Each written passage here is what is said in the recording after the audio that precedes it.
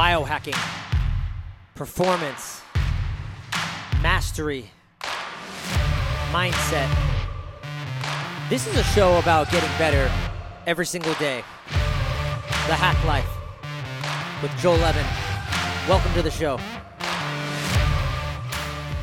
Welcome to the show, guys. I am super excited to bring this week's guest. You know, the last couple episodes, I haven't done any intro for guests, and I've just been playing with some different things. And, you know, give me some feedback. Let me know what you like. Do you like me doing a little pre-roll about what the guest is and who they are? Or do you not care? Do you want to just get right into the episode? Let me know. I'm always trying new different things and trying to iterate and pivot off of what the people want. But I want to do a little pre-roll on this one because the way this interview starts is actually my guest today is Kim Nicol. She is a leadership and mindfulness coach, but she's so much more than that. And I'm going to let the episode speak for itself so you guys can get to learn about her. But what I wanted to just intro for this episode is that, like many times with my guests, before we actually get on and before we actually start talking about what we're going to talk about and get into things, we usually just have this amazing, candid conversation about what else is going on in their life. And just like normal, that's what happened on this show, this episode. I started asking Kim a question about a book that she wrote, and I thought it was really interesting. And I was like, hey, what's up with this book that you wrote? I noticed like you took out all the pronouns and replaced it. So that's kind of how the show starts. It doesn't start off with like an amazing intro about the guest. You get that later. So what we end up talking about in the beginning is about this book that she wrote, and it was all getting recorded, and I wanted to keep it because it's really some good material. And so you hear a lot of that, and then we jump into the show. So tune in, listen up. I won't waste any more time, and enjoy. This is a good one. You have that book where you just replaced all the pronouns?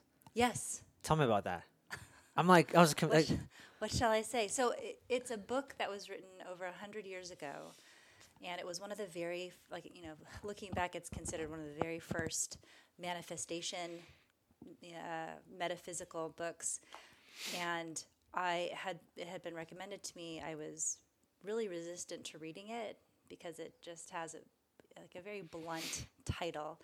And a lot of the cover art I was seeing was, here's a pile of money. Here are gold bars of money. The visual presentation of the book was also very blunt in a way that I had to get over in order to read it.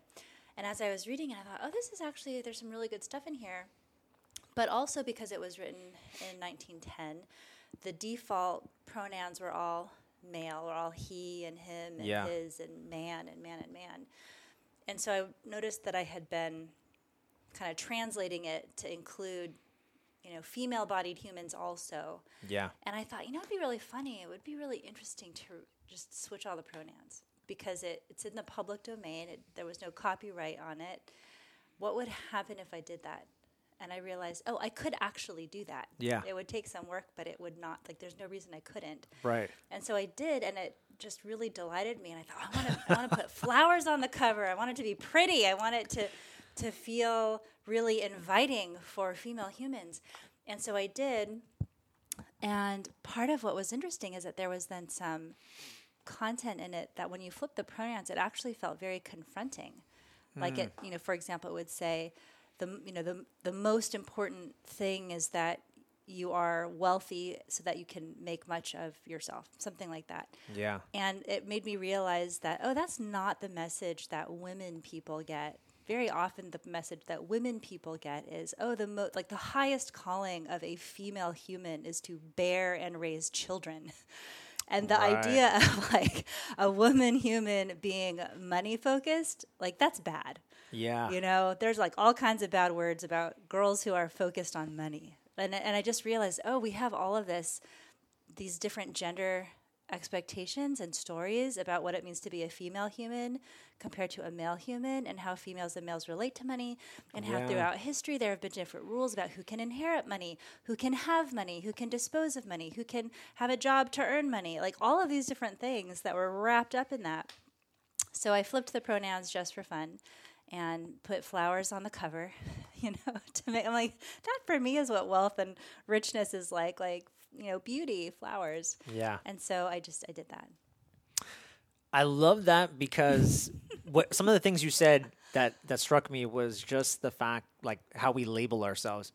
And I think when you label yourself, you give yourself, like, this is my identity. Mm-hmm. And just by changing, like, the pronouns like you did, it's like, oh, well, maybe I'm not these things. You really, people's beliefs can be, and we don't even know, it's like, where did that belief come from? And you're like, I don't know. That's what we've been told over time. And so that's what we believe in. Mm-hmm. And so by you doing something just simple, like changing a pronoun, you're breaking so many rules. And I love that. Inviting new possibilities. Yes. As usual, anytime I start a podcast, I always go out of order because I just start chatting with the guests. And so we were just talking beforehand just about this book, but I want to actually introduce you, Joel from The Hack Life, and I'm here with Kim Nicol, who creates a space for humans to slow down, reconnect, and grow mindfully. She's brought meditation, mindfulness to fast-growing tech startups, hacker houses, attorneys, Fortune 500 executives. Kim's a former lawyer who has a practical approach and calming presence that have made her a favorite among analytical thinkers. Kim, I want to jump right into it, and I want to get into the nitty-gritty. You were a lawyer. Like, are you kidding me? Like, I completely forgot about that you were actually a lawyer, and now you're a mindfulness teacher. Like, How did that happen? Well, first, lawyers are humans before they're lawyers.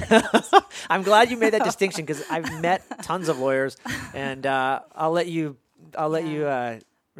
take that belief away. There are a few pieces of that, and one is the thing that made me very interested in the law is that the law is the story of human conflict. How do humans deal with conflict, whether it's in a business or whether it's in their family or whether it's between strangers on a street? It's all the ways that we try to resolve conflict. And so the stories is what became so fascinating to me. And one of the things that I found as I was moving through my career, it was not like, I'm a lawyer. No, I'm not. I'm going to be a mindfulness person. It was a very kind of circuitous unfolding of life and experience that brought me from one place to another place. I guess I would say that I reached a place where I realized, this thing that I wanted, that I achieved, becoming a lawyer. I had a moment of realizing, I think this is not what I want anymore. I think I want something different. And there was a moment of, is that okay? Like, can I? And the answer that came to me was yes. You can want other things. You can want other experiences. You can want your work to be different than what it is now. And so one step at a time, I started to explore and ended up doing and being what and who I am now.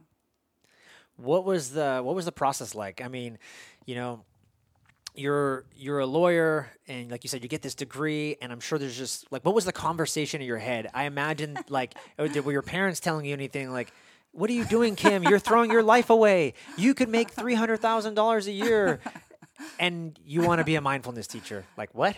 Yeah, it was in stages. So one of the first stages is when you're in law school, and I think this is true of any time you have an all-encompassing goal. Your whole focus is on, I just have to reach this goal. Mm-hmm. And so for me, at first it was finishing law school, then it was passing the bar exam. And once I passed through those gates, then I kind of looked up and thought, okay, so now what am I going to do? I got there. What do I do? And as I was going through law school, I learned a lot more about myself as a person. Yeah. And I also learned a lot more about the legal profession. I worked in judges' chambers. I was an extern for a federal district court judge, so I got to be in chambers, and I got to watch oral argument, and I got to read the briefs and help to advise, drop the opinions about how should this go. So I got to be on the inside part of it. I also worked one summer for the public defender's office. And so I got a very different perspective and a different relationship to the criminal justice system. And so I was learning more about what does it mean to be in the profession of being a lawyer. And by the time I finished, I had learned more about the practice of law and more about myself to feel, I don't know if this is going to work as well as I thought it was. Because one thing I learned about myself is that I tend to be a pretty sensitive. You can't be a lawyer being sensitive. And collaborative person. And I was not seeing modeled how to do that or be that successfully in the legal profession. I was seeing a lot of people armoring up. Yeah. And part of the job, part of what makes lawyers good is that they have the ability to do that, to really cloak their personal emotions, to really advocate, to really put their client first, and to have this perspective that, as a friend of mine put it, being a lawyer is like being a professional pessimist. Wow. Because the job is to look for all the possible things that might go wrong and then find a path through that. So I had the realization of, I think I could be really good at this job, but it would require that I cultivate aspects of my personality that I don't know that I want. Yeah. So the first shift was I went from, okay, I'm not going to practice law, but I'll work adjacent to it. And that was in a publishing company. And we published books and content for lawyers and judges. And I was a very happy corporate person for a while. And then, the nice thing about the corporate was that it gave me structure, it gave me stability, it gave me community. Yeah. And outside of the realm of my 9 to 5, I was starting to take all these classes. I was taking dance classes and yoga and acro classes and bodywork classes. I started teaching fitness classes on the side. I remember Saturday mornings at 24-Hour Fitness for 3 years. I had this one class that I taught in the mornings. So there was a lot of room for me to explore and grow all of these other interests. And there were a series of things that happened over the course of maybe a year or two that brought me to a place where I realized, it's time for something new. It's time to change. So many things you said. As a police officer, I can totally relate to a lot of the things you said, like that cloak, like having to armor up. I feel that way many times, and it's like I have to for survival. And it's counterintuitive to like who I actually need to be. And what I mean by that is like as a dad, as a father. So for you, it's interesting going through the process of a lawyer. You said, I learned a lot about myself. I feel like for me, that has happened as being a father. So I would, if you were to ask me before prior to being a dad, I took all these, I'm a big just learner. So Tony Robbins, Jim Rohn, any seminar you can go to, Landmark. I'm always constantly learning and trying to improve and make myself better. Out of all of that, I think my kids and marriage have taught me the most about who I am and what I'm capable of. So I find that just fascinating. Like that was how you learned, who you really are. Like, who am I and what do I really want? Yeah, it's relationships. It's engaging with the world. It's experiencing new things.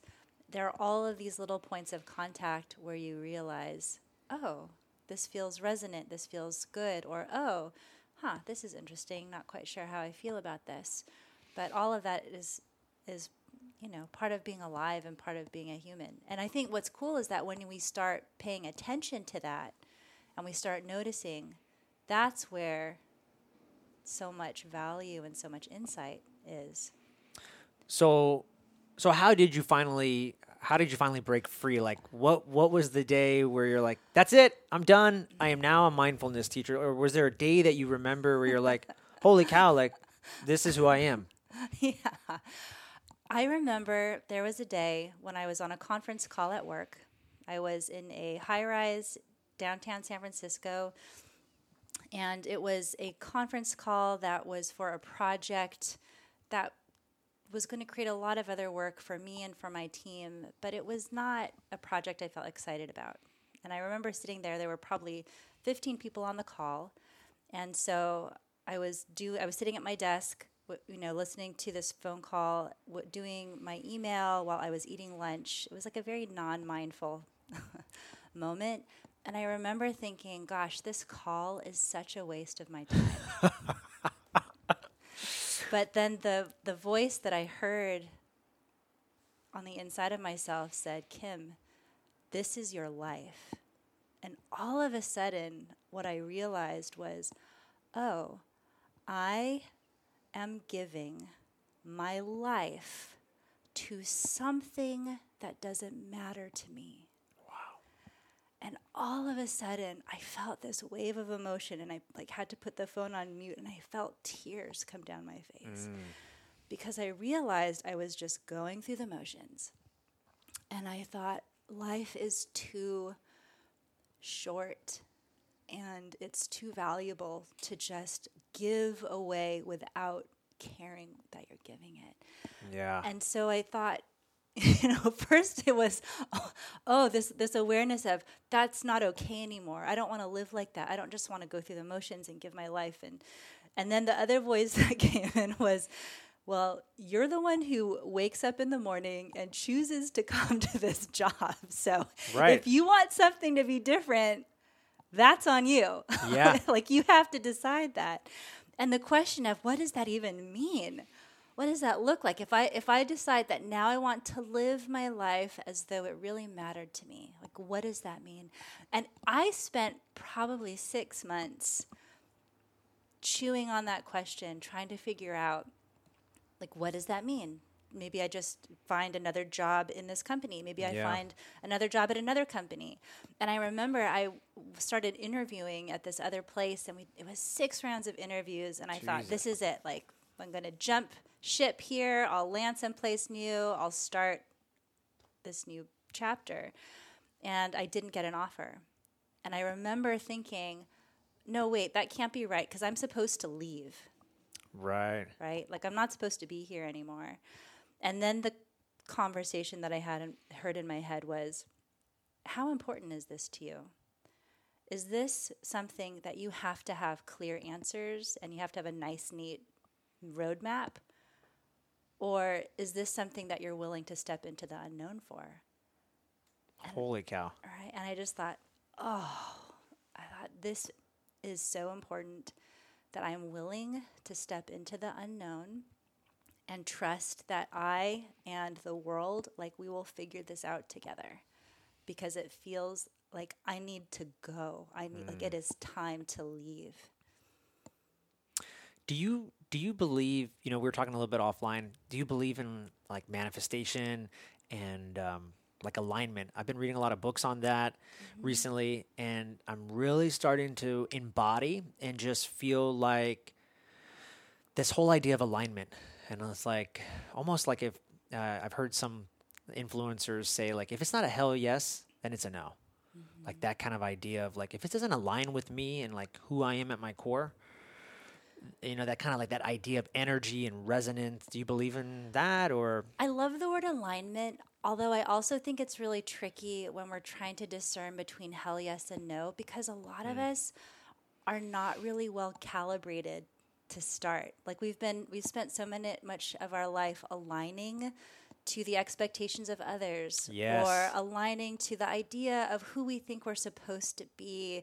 So there can be this internal recalibration that has to happen, especially when you're choosing something that feels like the ground has now fallen under your feet and you're feeling very disoriented. You're trying to find a new inner compass of, what is it that I steer my life by now?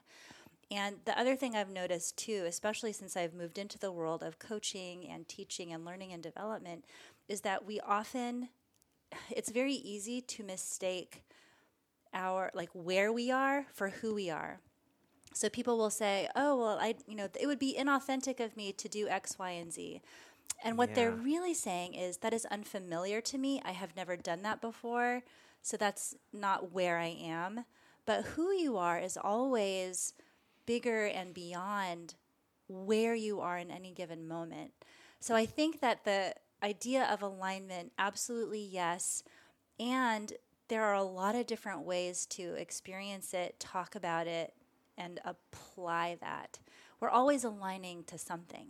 But our internal sense of true north can absolutely evolve and change as we get rid of clutter, as we move towards new goals, as we kind of begin to reach into new parts of who we are.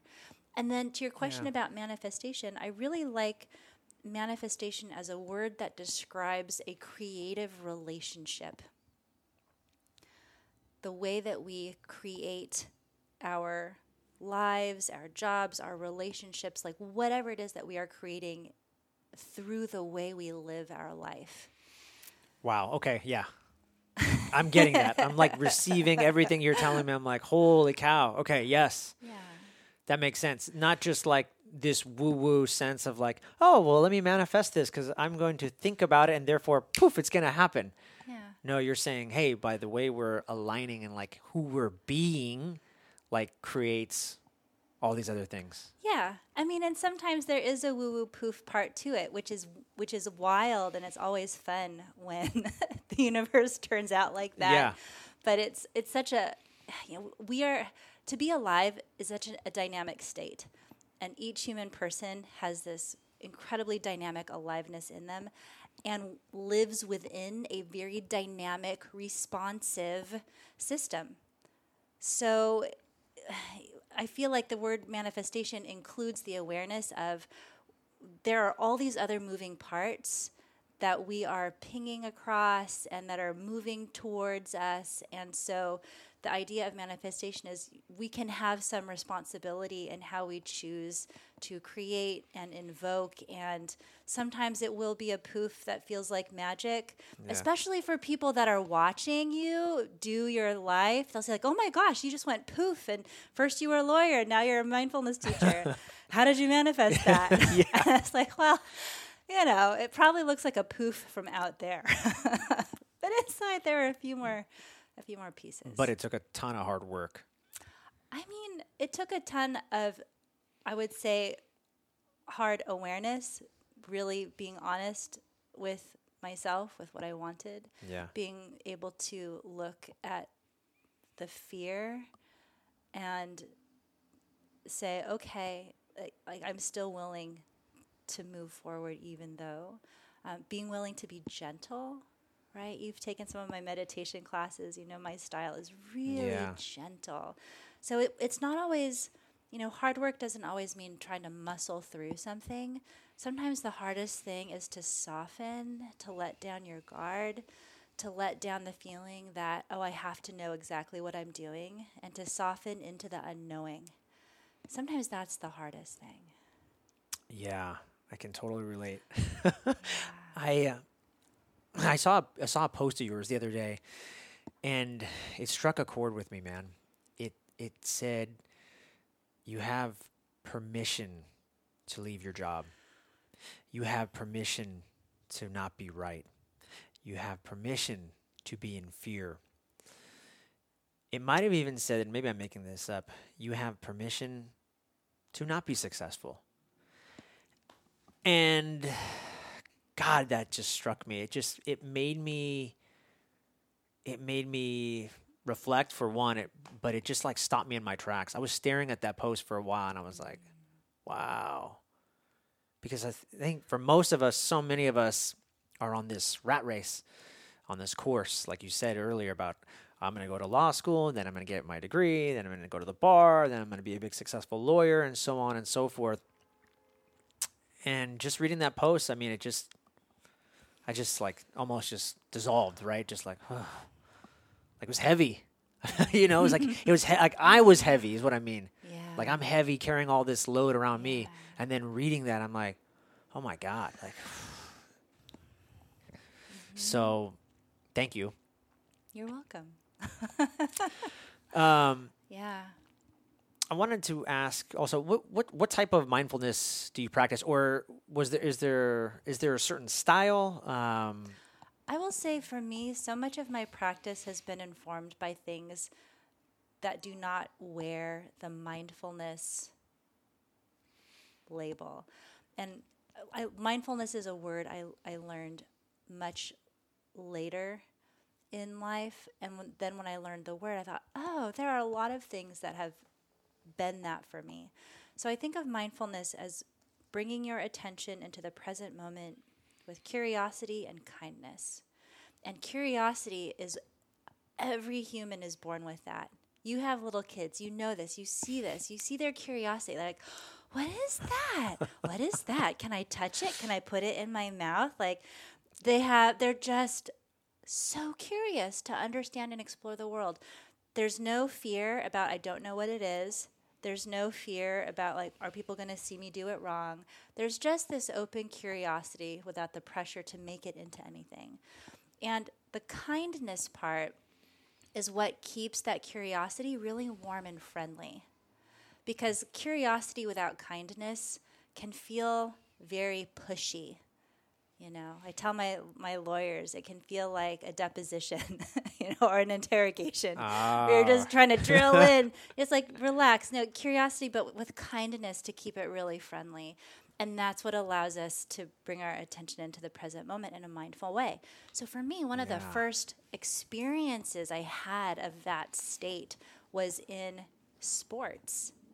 Right? Like I was a rower when I was in college, and the experience of, you're just going to bring your attention right into this one moment, and you're going to let everything else fall away, and you're going to find that present moment awareness. Oh, that's what I did on the water when I was rowing. I've talked with people, and for them it's when they're drawing, or when they're cooking, or when they're playing with their kid, or they take their dog for a walk, and they realize, oh, I'm just so in this moment. And it's not like a formal mindfulness thing, but it gets me into that place. So when I teach, I always want to teach from this place of practicalness. I want this to be practical and relatable. It doesn't have to be presented as this distant, esoteric thing that you have to, sit in a certain way or be a certain way. There are already ways in your life that you experience it.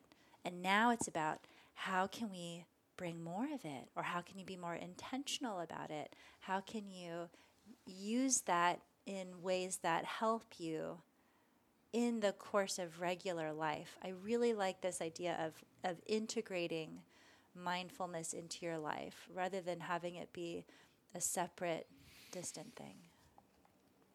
Amazing. Okay, tell me how we integrate it, because that was one of the questions on my mind. I was going to tell you, hey, you know me. I'm busy. I love mindfulness training. When I do it, I'm like, this was great. I should do it. I even have an app called Headspace that I try to keep me on on pace, right? So it tracks what I'm doing, and then I'm like, you feel a little dopamine rush. Hey, I'm 10. I got 10 sessions in a row, whatever. And I absolutely do love it. And actually, I was pretty good about mindfulness training prior to my second child. And what would happen is I would get up early in the morning before everybody else got up, and I would at least do 10, 15, 20 minutes just by myself on the app, and then I'd start my day. Mm-hmm. And now I just feel like that time is gone. I don't know where it is. And then when I think about doing it, I look at the app, I look at the phone, and I go, I don't have time for this. Yeah. So how do we integrate it? Well, you are now in the master class of mindfulness because you have 2 children. And children are the master teachers, in part because not only are they always in the moment, they kind of haven't built up the capacity for long-term planning or carrying regret. They're so in the moment, so they can really model for us what that looks like. But children will also challenge every idea you have about your spiritual advancement. Yes. And I say this, I am not a parent, but I do have 2 nephews, and I was doing some, I was child caring, babysitting for them, and I remember thinking, I am an adult woman. I have an education. I go into companies all the time and I coach and I train and I teach. Why can I not get this kid out of pajamas and into regular clothes? Why is this hard? And it was really humbling. It was so humbling because there's no, on the one hand, children are so direct, but they also very quickly learn how to become master manipulators. Yeah. And how to get what they want because they're so raw, they're so human. So my first thought is give yourself some credit because if you're parenting, you're in advanced mindfulness school. Yeah. Just being a parent. And there's this practice. The way I want to explain it is this. If in the moment you can notice, wow, right now I am simply exhausted and I have very little patience. That is what's true for me in this moment. That's mindfulness. Yeah. Right? If you're saying, I really just want you to sleep. I don't want to read another story. As much as I love you, I'm tired. Yeah. Daddy wants to go to bed. Yeah. And the ability to just notice, oh, this is what's here right now. And you bring a gentleness towards yourself. You bring a gentleness towards the kids. I had a friend of mine who shared with me, I've written some books about mindfulness, and they're these little pieces. Yes. And one of the ways that she started bringing this to her children and her family is the kids were, I think, ages 3 and ages 5. And so she'd read one little section, and then they just sit and close their eyes for 4 breaths. Let's just sit together and close our eyes for 4 breaths. And then they would talk, what was that like? And that was it. So it was really, really small, and it was kind of all together. But, in terms of integration, it really just is, where is my attention right now? What is the emotion I'm having right now? What am I noticing with this tiny human right now? And sometimes as simple as just naming it. Yeah. You know what I really like about that is that you explain it so well, and that you made me realize just how possible it is. It's like, yeah, you do it all the time. And I just realized, I just got a huge light bulb moment, because you're saying like, hey, you're practicing it all the time. Like when they're challenging you, that's what it feels like anyways, right? I'm being challenged, or maybe even, I'm probably even thinking I'm being threatened because my control is being attacked and I'm losing it. And I gotta regain it back. But it's like in that moment, that's my chance to practice mindfulness. That's my chance to become present again, and then switch it back, change the course, right? Change the course. How is this conversation going to go? Is Dad going to get really angry and upset, or is Dad going to pull back, detach for a second, and then come back in the present moment, right? Yeah. And related to that too, you're also helping them understand what emotions are and how to be with them. Yeah. So sometimes, hiding or trying to suppress or change emotion is not always of service too. What if you were able to say, wow, Dad feels so frustrated right now. This is what frustrated looks like. And I still love you, and you're my favorite people. And right now I have all this emotion in my body, and it made me raise my voice. And if that was scary, or if that made you raise your voice, that's what happens sometimes. Those are emotions. They can be intense, but it's also okay. We're going to have them here. Yeah. My 6-year-old, he really does a good job of that, actually. And I got to give him credit now that I think about it, because he challenges me a lot, but he's also very present, like you said. And he will constantly, he'll tell me, he'll even say, I'll say sometimes, I'm angry, I'm angry. But then he'll say, well, why? Well, why, Dad? Explain yourself, Yeah. And then just the fact that him and I planned a special day recently. I said, hey, bud, we're going to go out. It's going to be just you and me, and I'm not going to have my phone out. It's going to be on airplane mode, and it's just going to be you and me, and we're going to be – and I said, the only time I have my phone out is to take pictures, okay? Mm-hmm. He looked at my wife, and he lit up. He started kind of grinning, and he was like – you could tell he was excited. So we did that. We did the day. I came back home, and then later I went to work, and – I guess him and my wife talked. She's like, hey, how was your day and stuff? And he told her, he goes, "You wouldn't believe it. Like, Dad really said what he said. He didn't get on his phone at all." Wow. So a couple of things from that story just reminds me how easy it is and how present I'm not, right? And then at the same time, just like they're watching and they see everything. And he really knows when, when they feel that lack of presence. And you're right, they are the best barometers of presence. And that's so great that you articulated it to him, that I'll only take my phone out if I'm taking pictures. Otherwise, it's going to stay away. My nephew, once I was at their place and I was doing something on my phone. I don't even remember why. It wasn't that important. And he says, "Could you put down your phone and play with me?" And it just hit me right in the heart. And I thought, oh, of course, baby. Of course I can. I don't even know why I'm so interested in it. Like humans, little humans, kids, they know where our attention is. And part of feeling loved is feeling that you have someone's attention, that they're right with you, they're present with you, and they're kind and they're curious. They're not telling you like you have to do this. They're just, oh, like, what do you want to do? What's that? Oh, that's so interesting. What are you up to? That feels so good. Yeah. No, you're right. And it was a funny day because that day it was just him and I. And I tell you, by putting my phone away and it was a great day because I knew we had plenty of time. There was no rush for me to go to work or anything. I didn't feel rushed, and he was asking me a gazillion of the same questions over and over again. But I was good. I'm like, hey, we're no rush. I'll answer all these ridiculous questions. And but I think I felt different, and I feel like he felt different too. Like there was just this different energy where I'm answering all his questions, and there was no like annoyance from me or like, oh God, I'm answering this, the same questions. You're exhausting me, kid.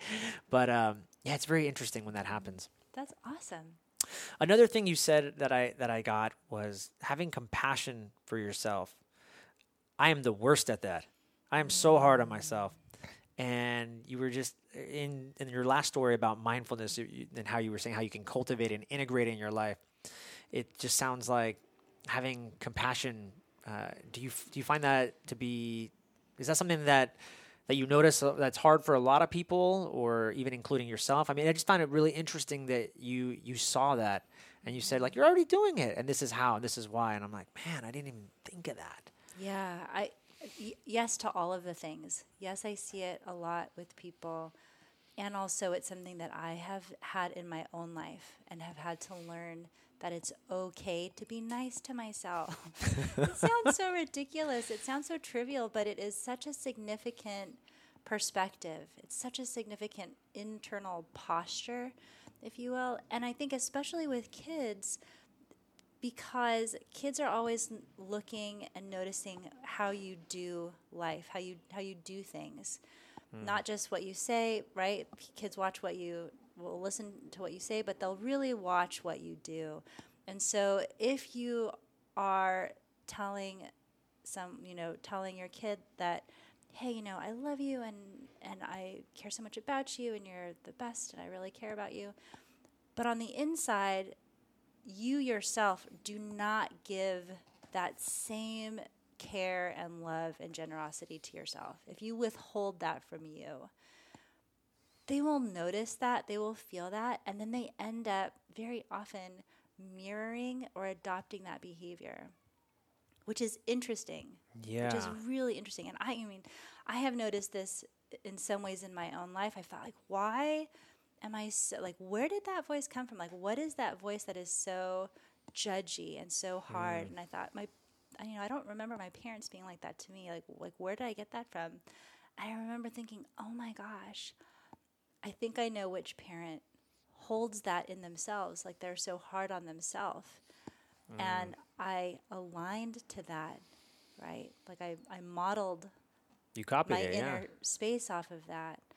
So that's one part of it. But the other part is just the sense that you are a human. You have been given a life to experience and to care for. Like, how can you not offer kindness and compassion and forgiveness and care to that life? Like, how can you offer it to the life outside you, but withhold it from the life that is happening within your own cells and your body right now? Yeah. I think it's so easy to just want to give, and I think, and I mean, I'm self-reflecting in the moment here, so it's just like, it's so easy for us to maybe, and it's probably even a cop-out, right? Or it's an identity that's maybe not a good one, but it's like, especially as like police officers, or like, this is what I do, I serve, and then I never take care of myself. Yeah, man. I mean, that takes some just reflection and some awareness. And I think for a lot of people too, they I don't want to say they hide behind it, but it's just very easy to not even probably recognize what they're doing. Yeah, it becomes a habit. Because I'm good. Actually, I'm doing good things. I'm giving, right? Yeah. Like they look at it like it's a good thing. But then what about yourself? What about loving yourself? Yeah, absolutely. One place I've seen this in the work that I do is people will say, "Oh, but I need to be hard on myself, otherwise I'll be lazy, or otherwise I won't achieve anything, or if I want to reach my goals, like I have to be really, really hard on myself because that's what will help me to get there." Hustle, grind. Yeah. And on the one hand, it's like, okay, maybe it's fair. That's probably the strategy that got you this far. Yeah. And the reason you keep doing it is because it's worked to some extent in the past. But it also is exhausting. It's a really easy way to burn yourself out. And instead, as a possible alternative, what if you just tapped back into that sense of curiosity and the desire to create and be an expressive human? Because my perspective is that as a life, you are a life. There's a life that moves through you. The desire that you have built in to grow and to expand and to create and to try new things, and just like, oh, it would be really, really neat to do this. It'd be, oh, I wonder what would happen if I could do that.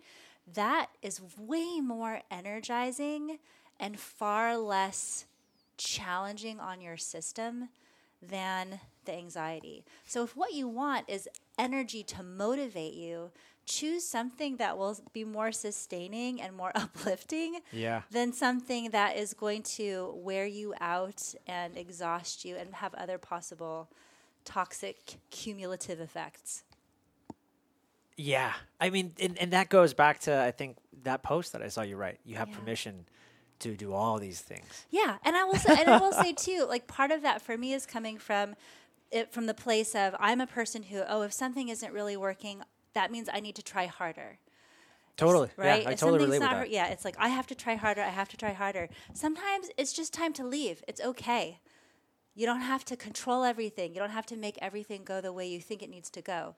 Sometimes when things aren't working out, it's because, I've now outgrown this. It's now time to leave this flower pot and replant myself into some new soil and have more room to stretch out. It's okay to leave. It doesn't mean you failed. It doesn't mean you gave up. It doesn't mean that you don't love. But you can try new things. You can let it go. There's more available to you. Yeah, and I was reading this book about money and manifestation, and one of the things that I remember, one of the chapters was talking about, let's say it's leaving a job or something, and you're staying there because, well, the money's good, and you're fearful that you won't make as much somewhere else. And I remember somewhere in the chapter, he says, you have to give up something to get something else. Like you have to let something go. So that now you have space to receive something else. So it just like blew my mind when I heard them. Like, oh my God! Like, it changes like the possibilities. The game's changed. Yeah. One of the things I wanted to ask you before we talked, this was great. You and I were texting back and forth, and I said, "Hey Kim, what's something that you want to talk about?" Because I got a lot of questions I want to talk about you, but what do you want to promote? What do you want to talk about? And I'm expecting you to say, well, I'd like to promote my new book, or I definitely like you to ask me a question about, some of the courses that I'm doing. And your response was this. I have to read this.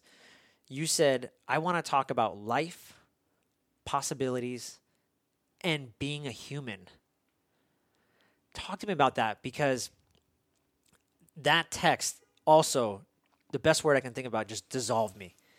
It just made me like fall.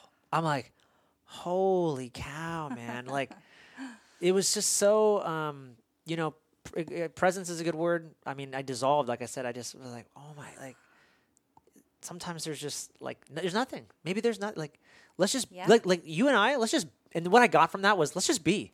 Yeah. Let's just talk. Yeah, let's see where this goes. There's no conversation. Like, here's the piece of paper I have. Throw it out the window, right? But yeah, like, I mean, talk to me about that. Like, being human. Like, I find that fascinating. And real quick, I'm just going to dovetail. I saw Simon Sinek speak. Do you know Simon Sinek? A little bit. A little bit. He has this book about starting with your why. Leaders eat last, and he's got a new book called The Infinite Game. And so he spoke to our department, and leaders are always like, well, how do I get my people to do more and be more effective and more efficient and write more tickets or whatever the job is? How do I get my leaders to basically do more? I mean, my people to do more. And he said, guys, you're looking at it all wrong. He's like, this is not a finite game. This is not a game of like inches, like wins and losses and numbers and this week you're high and this week you're low. He said, it's an infinite game. It's about human connection. Mm-hmm. He's like, you guys missed that. He's like, let me ask you. He's like, when's the last time you actually went down to one of your subordinates and just talked to them? Mm-hmm. You asked them, how's your day? How many kids do you have? What do you do for fun, Joel? It's that simple, guys. It's that simple. He's like, have no agenda. Don't go in there and say, hey, how many kids you have? And then, by the way, how many tickets did you write? No. He's like, it's about human connection. He's like, that's what's missing in all organizations, not just police work. Mm-hmm. And that's something that also struck with me when you said, it's about and being human. But yeah, can you talk to me about that? Yeah, absolutely. I mean, it's funny because sometimes when people ask what I do, there are so many different ways to answer, and there are all of these different things, and people want to know how do all those things fit together. And what I've come to realize is that it's all about being human. It's all about connection. It's all about, we've got a little bit of time on the planet. How do we want to use it? So whether I'm showing up as an author or a teacher or a yoga meditation person or a corporate person, the through line through all of that is just being a human is hard sometimes. And there are a lot of different ways that we can, help support ourselves and each other.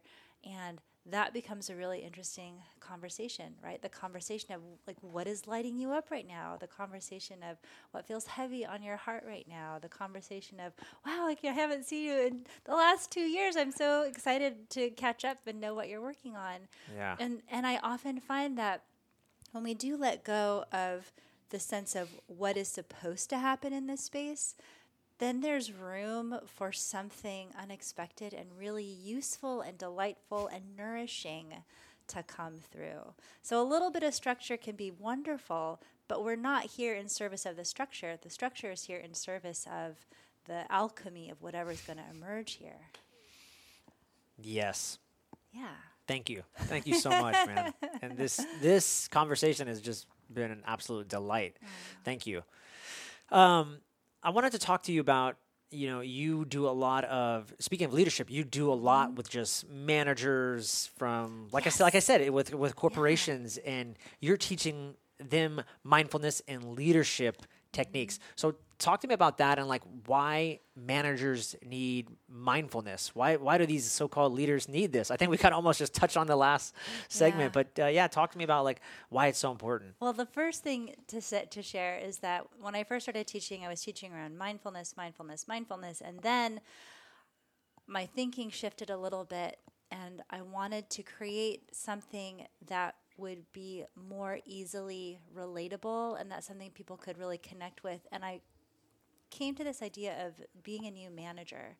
And in the course of my work, I work with people through all levels of their career, but you've probably seen I've been doing a lot with new managers specifically. And what I love about being at that stage of career is that there's this awareness that happens from, oh, I'm really good at this thing that I do, whether it's design or sales or building something or whatever that is. And then you go higher and now you're managing people. And there's this awareness of, oh, this is a different skill set. Like I was not prepared for how to do the relationship and communication part of working with all of these people. And so the conversations that happen with new managers are fascinating to me. And I also end up working a lot with people who have never, like they might not be officially managing people. They don't have direct reports, but they do have people they have to manage by influence, or there's like an unofficial reporting structure and they are the ones who have to make all the things happen. And so I found that, for me, mindfulness is a very fundamentally useful skill in every context. But when I bring it to the conversation of work and management and leadership, it just becomes a nice ground upon which to talk about self-awareness, communication, because those are the two things that break all the time. All the time. All the time. Yeah. And when there's no self-awareness and there's no communication, nothing gets done easily. Everything is harder. Yeah. So, in the world of work and corporate and business, and people are trying to measure productivity and efficiency and, all of these numeric things, but there's this invisible element which mindfulness will serve. Like mindfulness will serve your creativity. It will serve your ability to communicate effectively. It will serve your ability to build trust. It will serve your ability to create a culture of learning. It will serve your ability to see a higher vision and then communicate that vision to people so they feel invested, motivated, and then willing to go the extra mile. Yeah. I see it as this, almost like this master key. It unlocks so much. It becomes so useful. I remember, I think, it was the first time I met you was at a mindfulness workshop that you did for us. And I remember you doing the workshop. I can't remember how long it was. Maybe it was like an hour long, 45 minutes, something like that. And I remember that was actually, I got to credit you. I think that was probably the first time I was even really introduced to mindfulness and that kind of training. And I remember at the end, first of all, I felt great. Afterwards, I'm like, I feel amazing. And I remember you asking all of us afterwards, something of that, what you just said really was, hey, like, how many of you can see how many of you feel better? How many of you feel more creative? And how many of you can see you basically, everyone's nodding. We're all nodding our head yes, this makes us more creative. Yes, this would be better. Yes, we'd be more productivity. You probably even gave some stats and science to back it up. And by the way, you're more productive if you're mindful. And then I remember thinking, well, how many of us are actually going to go forward and continue this practice? You gave us all the answers. And so I'm just left thinking everybody knows. I think we're reaching this, what do you call it? Where you reach a point and we're a tipping point. We're reaching a tipping point where mindfulness, people know it's good. You need to be cultivating and doing it. But again, when you're working with these organizations, do you see that struggle of them wanting to take on mindfulness, or no, it's not really for our corporation, or no, we don't really need that woo-woo mindfulness? I would say usually by the time people reach out to me, they're already curious enough about it that it's something they recognize as relevant. Yeah. Sometimes there will be an event and there will be people that have to be there. So the person that was organizing the event is really into mindfulness, so they hired me. Yeah. But there might be some skeptics in the crowd, and that's totally fine. I get it. I have been there myself, and I'm very comfortable because part of this is I don't want anyone to take what I say and just believe it. Yeah. I don't want them to give me that kind of authority. My objective is if I can help create a little curiosity for you and also facilitate an experience that will let you decide for yourself based on your experience of this thing. If this is of use, I trust that you will take it and use it in a way that will help you. Even if it's just a little idea in the back of your mind, and then 3 months later you're in a bookstore and you pick up a book that you wouldn't have thought to pick up before. Yeah. So I'm not so much about here's the plan and do it in this way and this is what will happen. I really believe in serendipity and that there are to your point, there are so many teachers and so many apps and so many ways that it can move in a person's life. And I am excited and honored when I get to be a part of that person's path, but I don't have to be like the fireworks go off and yay, you've made it, like you're here, now take this. Any little nudge, any little encouragement or serendipitous element I can help to create in that person's life is really satisfying. Ooh, because also I will say one last thought about that is that within any organization, the culture will change when even just one person changes. In the same way that you can have one person and their attitude can completely sink the whole room, one person who thinks, you know what, I think this is going to work for me. I think there's something here. And they start to implement it and include it. It ripples out because we have this effect with each other. We ripple out. Yeah. So I always know there will be at least one person in this room. And I don't always know it. I won't always see it. But I know that there will always be someone with whom this will be very resonant for and it will be helpful for them. And they will be the person to then ripple it out in their life and in their organization. Yeah, that's so cool. You're not worried about like, I got to change these people. No, it's just like, let's just be. Yeah. And what happens. And it might affect this person, it might affect this person. And then collaboratively, or even if it doesn't affect just maybe the organization, maybe it just affects that one person's life, and then they go out and do great things, or they start their own startup because of the mindfulness training, or whatever, or they just become a better dad, a better brother, or whatever, right?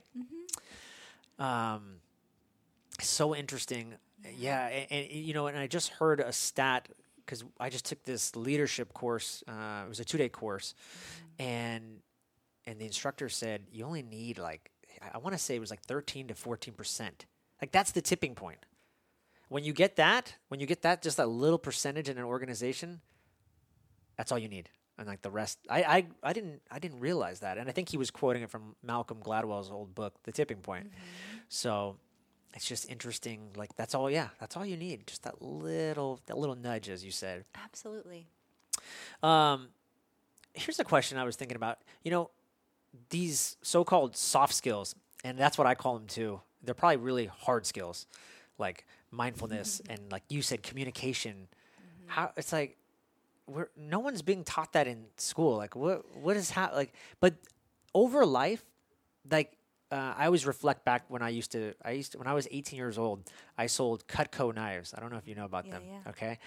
And I go back and I reflect on who I am today, and I always credit that job because that job really made me jump out of my comfort zone, and I learned a lot of these soft skills. They were salesmanship skills, really, but the fact that I had to cold call people, the fact that I had to go in people's homes, look them in the eyes, and talk to them, all this stuff, I always credit that job as these soft skills. And it's interesting now in my life as a trainer and as a teacher, someone who teaches others, I always find a lot of those skills lacking. And I'm always amazed. I'm like, oh my, and then I go back and I'm like, now that I'm teaching them, I'm like, where did I get that? And it usually always trickles back to that job where I learned these so-called soft skills that are so important. And I don't know why I'm asking you. I was gonna ask you, why is that missing in life? Why are we not cultivating that? But I don't even know if you would know the answer. But well, my perspective on that is, and it's interesting you mentioned being in sales, because sales is one of the functions where there's such clarity that learning relationship building skills is that's what it's all about, right? You want to really know how to do that. And there are a lot of other jobs where that's more of a secondary part of it. So salespeople tend to really get relationship building, mindfulness, self-awareness things because they understand that very easily. Yeah. But my thought is that I like to think of them as invisible skills. Yes, the invisible skills. Yeah, they're not always easy. Sometimes they can be quite challenging. You can't see them, but you know when they're not there. When they're absent, you really feel it. But I think of it like this. We're actually really good at developing them. We've been doing it subconsciously our entire life. You know, the reason I know that you're good with soft skills is because you have successfully lived to adulthood. That's the only marker. Yeah, you're here. If you're an adult, you have learned soft skills. Because the thing is we're born, we don't have language, we don't have motor skills. We have to find a way to understand, how do these other humans work and how can I function effectively with them? And then the thing that's interesting is we grew up all in different families, different schools, different neighborhoods, maybe different cultures, different kinds of places where we learned, how do I get things done here? And so sometimes the thing we learned is, okay, just keep my head down, stay to myself, but if I can create this kind of outcome, people will leave me alone and just let me do what I want. Yeah. Some people learned, if I get really loud, that is what will get me what I want. And maybe those people had that modeled for them. They saw, the way you get what you want is you get really loud, or you just get really, really nice and you never disagree. And that's the way that you get what you want. Mm-hmm. So we've learned all these different ways. And then depending on what industry and what company and what career and profession, different behaviors get rewarded or recognized, and some are a little bit less so. So it doesn't surprise me when people realize, this relating with humans and communicating and being self-aware, I have never thought about it in this way. It's like, because we're all so good. We figure it out as we go. But then we reach this place of adulthood where we can decide, how would I like to relate with people? How would I like to be? What else is available? And we always also realize, not everyone is like me. Mm-hmm. So we have different styles and different ways. And, that's why I'm having trouble communicating with this person, is because they're very avoidant. And I'm very direct. And then they feel threatened and run away. And it clearly you're speaking about my relationship. That's all about relationships. And the thing is we each of us think that our way is correct. Yep. Like the way I see the world is the correct way. Yep. We forget. We're humans. We're very intelligent, but we're very forgetful. Yeah. That's the thing. Yeah. No, and there's a book that I haven't finished, but it just talks about that bias, that cognitive bias. And that's something I'm trying to be more aware of in my own life. I'm like, I know I have a bias, and I know you have a bias. Everybody does. Mm-hmm. And so it's just being aware of it and then trying to be self-aware, right? And so that you can course correct if that bias is not serving you, right? Yeah. Is there anything that you notice from the managers and the leaders that you mentor? Is there anything that you notice repeatedly that they're I don't want to say that they're missing, but just that is a soft skill or an invisible skill that you're always like, yeah, that's usually missing. I'm not surprised. I would say the thing that I see that's common across all of the people I work with is that everyone is human. Everyone has self-doubt. Everyone has something they feel anxious or worried about. Mm. Everyone has moments of feeling like, am I up for this? Like, can I really do this? Everyone has flashes of imposter syndrome. Yeah. Everyone has feelings of, wow, I feel like everyone in the room is smarter than me, or like everyone has something that's either a blind spot or something that they're very aware of that they feel gets in their way. Yeah. And so that's what's really interesting, is that often when we're moving through the world, we're sort of trying to hide the thing that we don't feel really strong about. Of course, right? yeah. And that's not, good or bad. That's just, it's a way we tend to be. And so if you have a place where you can reckon with that, if you have a journal, right, or a workshop or a therapist or a dear, dear friend or advisor or a coach, or there's someone in your life where you can say, you know what, this is the thing I've secretly been carrying that I feel is getting in my way. And gets heavy, and I just want to put the mask down for a minute.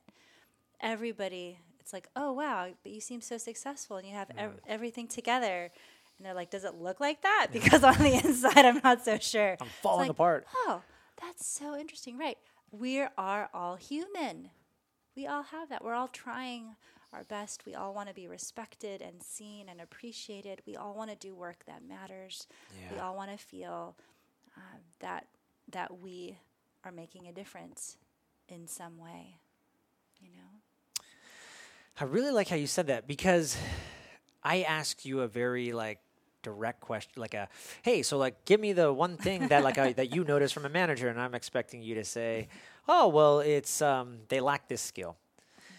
And what I'm really starting to get from you is that you go in there so present, so open-minded, and you're non-judgmental. That's what I get from you, in that you just go in there and you're not even looking. Oh, that guy's missing this. This person's missing this. You're just like, oh, let's just see what is. Let's just be and play. Yeah. Let's be curious. Let's just play and see what happens.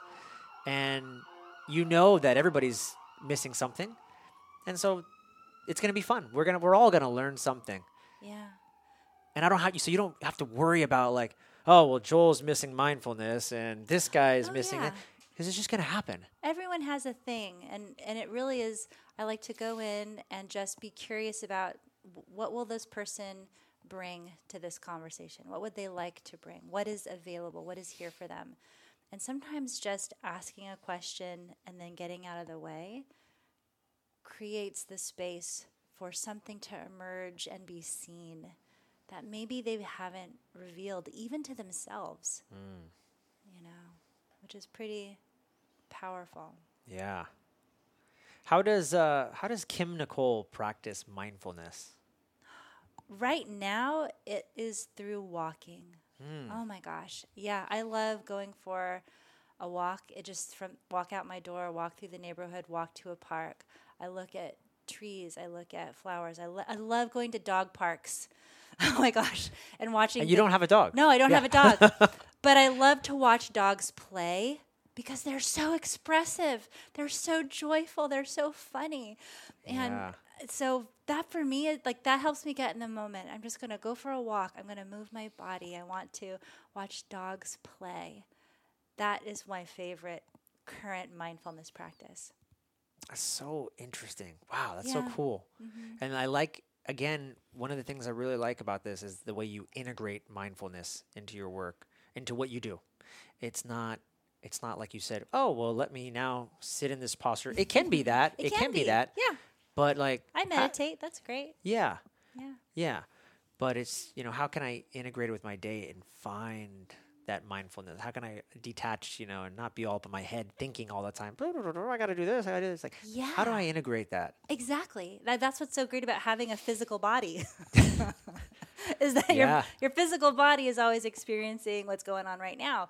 And so if you realize, oh, I've been walking and I don't even know what I'm looking at because I'm completely lost in thought, then that's when you bring it back and say, look at that tree. Wow, that's such a pretty tree. Look at that flower. I didn't have to do anything.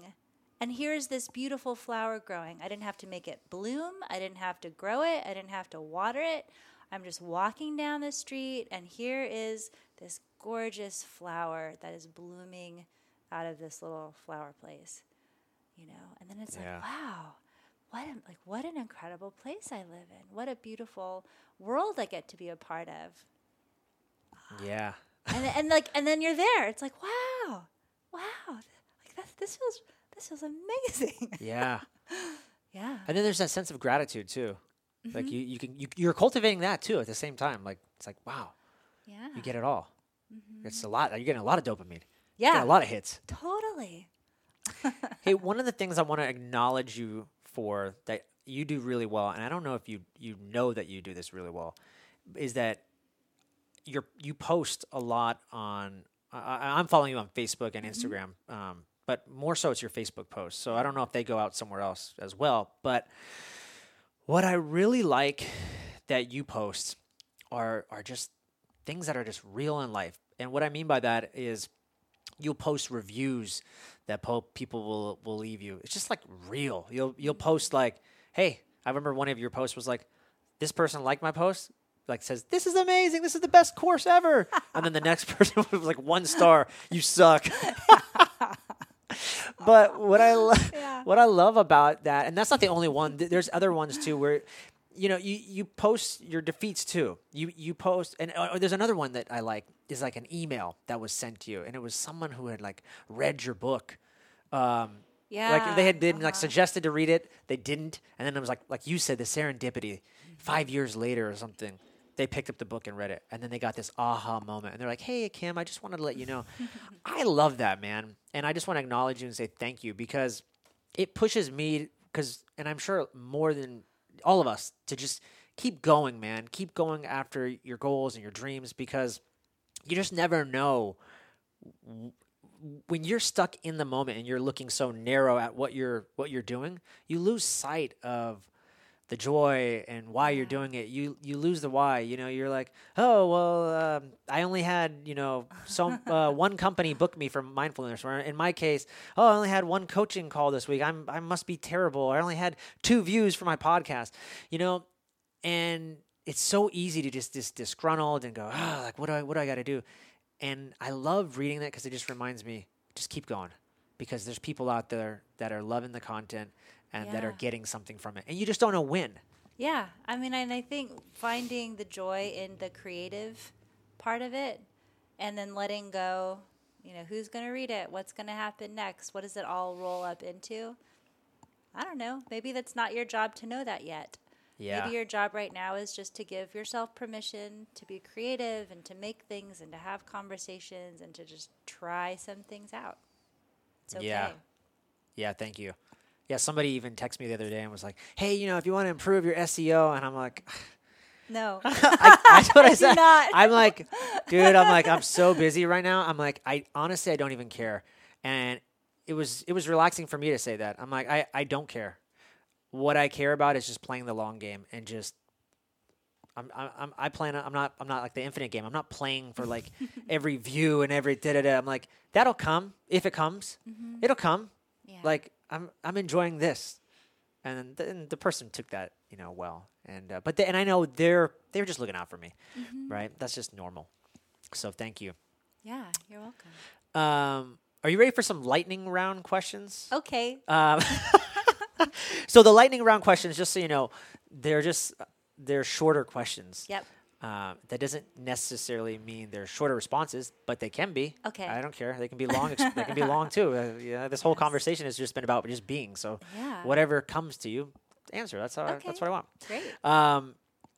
What are some choices that made you who you are today?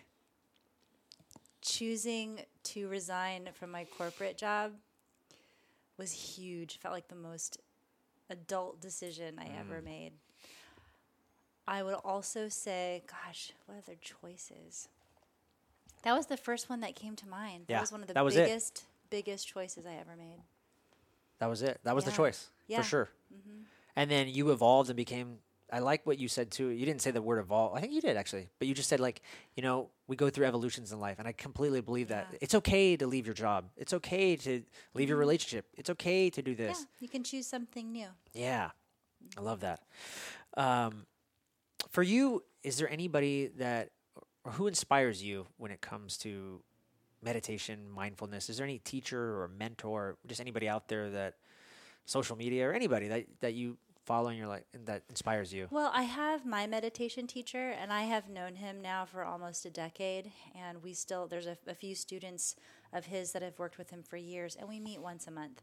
So having that consistency and having that community of practice really helps me with respect to my mindfulness practice.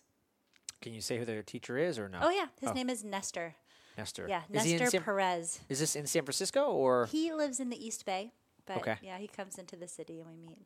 And is there like a special, I'm asking, is there like a special place that you guys meet, or is this for everybody, or is this like a core group of people that's like kind of private? So our group is closed and private, but he also does public events. I'll warn your listeners in advance. he has no website. It creeped me out, but I thought, what do you mean he doesn't have a website? Yeah, who is this guy? Who is this guy? How good can he be if he doesn't have a website? Where do I find it? The Yellow Pages? I know, what? But it's one of those things. When the student is ready, the teacher appears. It was the right teacher for me at the right place in the right time. And there you went. And you know what? Is it okay? I know we're in lightning round. Can I go back to the last question you just asked me? Absolutely. It occurred to me is this. The most important, the choice that made me who I am, it actually wasn't that I left my job. The choice was I chose to trust myself. Oh. And trusting myself gave me the permission to leave the job. And that is something I continue to have to come back to. Like, can I trust myself on this? That has been, especially the last few years, that's been the most significant choice, the choice to trust myself. Yeah. I'm really letting that sink in because the logical part of me, I agree, right? Yeah. On the philosophical side. And we kind of touched on this. Yeah. And then I think, okay, well, what if you trust it's like, so I'm thinking of like the counter argument is, okay, I trust myself, but I got bills to pay. Yeah, and so also how do people? Yeah, how do you? So that's a couple different questions, but one thought is, trusting yourself doesn't mean that things are always going to go your way. The outcome, there's someone else who is smarter than me who said this, but essentially it is the outcome does not determine the value of the decision. And I want to say it was Annie Duke. She has written some really awesome books about poker. Actually, she was a professional poker player, and she wrote a book called Small Bets or Tiny Bets.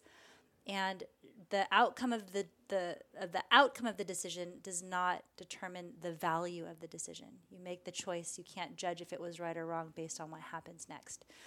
So that is number one. And number two, for me, the idea of trusting myself means I'm stepping away from the question, what should I do? Because should is always envisioning that there's some outside ultimate authority with the answer key who's evaluating you against whatever other people are doing or the imaginary thing that is correct for you. So when I stopped letting go of, I should do this, this would be the smart thing to do, and got more aligned, we're back to alignment, we came full circle. Back to this place of like, what is it that I truly want? What is it that truly matters to me right now? Okay, so if I want to leave my job and I still want to live in this city and pay my rent, what does that mean? How will I do that? So it invites you to continue to go deeper in the questions rather than just shutting out and saying, oh, I'll just do this and flail, or I won't do this and I'll build resentment. It's like, okay, if you really want to do this, if you're going to trust yourself to leave, can we also trust ourselves to be resourceful about generating income in another way? Yeah. And for me, at the time when I left, I did have my one class a week. I was teaching at 24-Hour Fitness, and I'm like, how many other classes can I teach? I'm just going to add more classes. I'll learn how to also generate money, and I'll reduce my expenses, and I'll sell my car, and I'll, how can I? We have to both be not realistic, but we want to look at what am I really working with here in the world. I'm not going to manifest a replacement salary tomorrow. Right. But, okay, let me take a real good hard look at my finances, at my expenses. How can I generate an income? How can I create a salary? How can I do? So it will then push me to get creative. But if I'm willing to trust myself and follow through with that, that's what makes it possible. It seems like, too, it's an ongoing conversation. Like, you don't just have the conversation once, like, correct. Oh, like, I trust myself. And then, like you said, you just go. Like, no, there's it's an ongoing, like, can I do this? Correct. Or can I do this? Let's keep being curious. Let's keep thinking about this. And not just, okay, well, I quit my job. Deuces. Like, let's continue the conversation. Make it an ongoing conversation. I love that. Yeah. Very cool. Thank you for going back, by the way. Yeah. Thank you you're the first person on the lightning round to go back. Thank you. Delayed response sometimes with me. What are some exciting projects that you're working on right now? I have been excited about the new manager's work I'm doing. It initially started as one 90-minute workshop that I was teaching once a month in San Francisco. It's now expanded to a half-day event, a full-day event, a 5-week event. I've been experimenting with how many different ways can I offer this to people. So now, instead of just being in San Francisco, I have an online program and I'm testing that out with a small group of students, and that's really Nice. cool. I'm experimenting with how can I create content for people who can't be here. So maybe that's audio, maybe that's video. So I'm really expanding the way that I'm sharing and playing with that material. And that feels exciting because I see people from all these different industries. Most companies and industries are not really good at helping their new managers. It's like this universal blind spot for so many of us. Yeah. So it feels really exciting to know, I can create something that will help people in all these different places, in all these different ways, and then ripple out and create a positive effect. That's so amazing, and one thing I just thought about when you said first of all, you're right. The leadership that managers are being given is trash. So they need someone like you. But more so, I think, I just took this 2-day course on leadership, and after I took the class, I kind of thought to myself, you know what? I need this like once a year. Like, I need to be doing something like this just to bring me back and reset me and kind of get me back to aligning with why am I here? What am I doing? I think we all need that check-in. So, I mean, and it's like a never-ending journey. Mindfulness and cultivating, like, you really have to. It's a constant thing, man. Or you can. It's a conversation. It is. I mean, and it's also kind of like breathing. Breathing is great, but you don't just do it once. You do it all the time. Yeah. It's continuous. So I feel like with any learning, with any insight, especially around topics of leadership and personal growth and expanding your own awareness, you're changing, the world evolves. So we continue to revisit because we learn both the depth but also the expanded height of it. Yeah. I mean, I just think companies you would create so much value for companies even if they weren't new managers. It's kind of what I also wanted to say. Do you know what I mean? Thank you. Like, that is so kind. They need someone like you just once a year or whatever, just like a check-in. Like, hey, are we doing this? Hey, we're doing this. Like, guarantee, like you just said, people are going to walk away going, oh my God, I'm not doing that. Yeah. Oh yeah. Or and again, even if it's not in their work, it could be in their family, it could be in their personal life. And all that stuff correlates. Yeah. I was learning something about, like, there's no such thing as this work-life balance. Like, they're all together. It's all mixed into one. Correct. Okay? So, like, don't try to separate them like, oh, well, if work is good, then my home life sucks, or vice versa. It's like, no, it's all one. Yeah. So, like, make it great, right? If someone were, so I think you answered this question, but if someone were to come up to you, you're in the elevator, and like, oh, you're a mindfulness teacher. Tell me one thing I could do to start. I'm not a mindful person, they say to you. What's one thing I could do right now to start being more mindful? I would say, what's something that's going well in your world today? Ooh. That's it.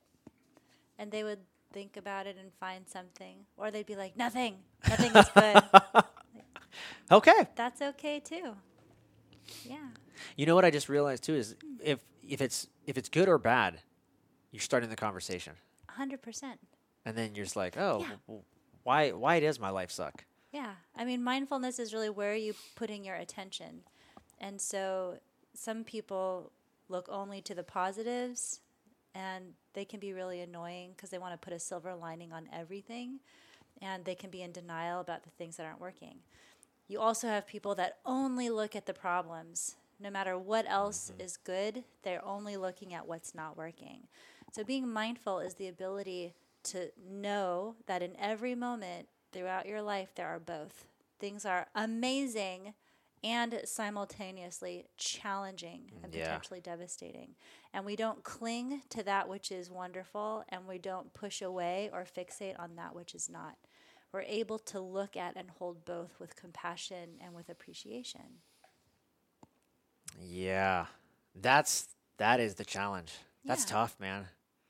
I agree. I hear you. But man, to hold both in compassion. Yeah. That's a struggle for me. I'll tell you. Well, there's practice. Start with easy, small things. Well, life's a journey, Yeah. And so I'm always being challenged and learning new things. So, life is life is beautiful for that reason. Yes, You know? it is. Oh, this is a funny one actually. How do you deal with haters? I don't think I have that many. I think people either just ignore me. I'm kind of like, she's not interesting. Let's move on. You're not controversial. So not it's that like, I'm aware of. Yeah. Which is surprising for a of. former lawyer. Like, I don't get anything Yeah. antagonistic from you. I'm like, Yeah. where's the prove to be right? I got to prove you wrong. I am not aware of having a strong hater community. Someone gives you 1 star. Yeah. Someone gives you 1 star on something that you did. Yeah.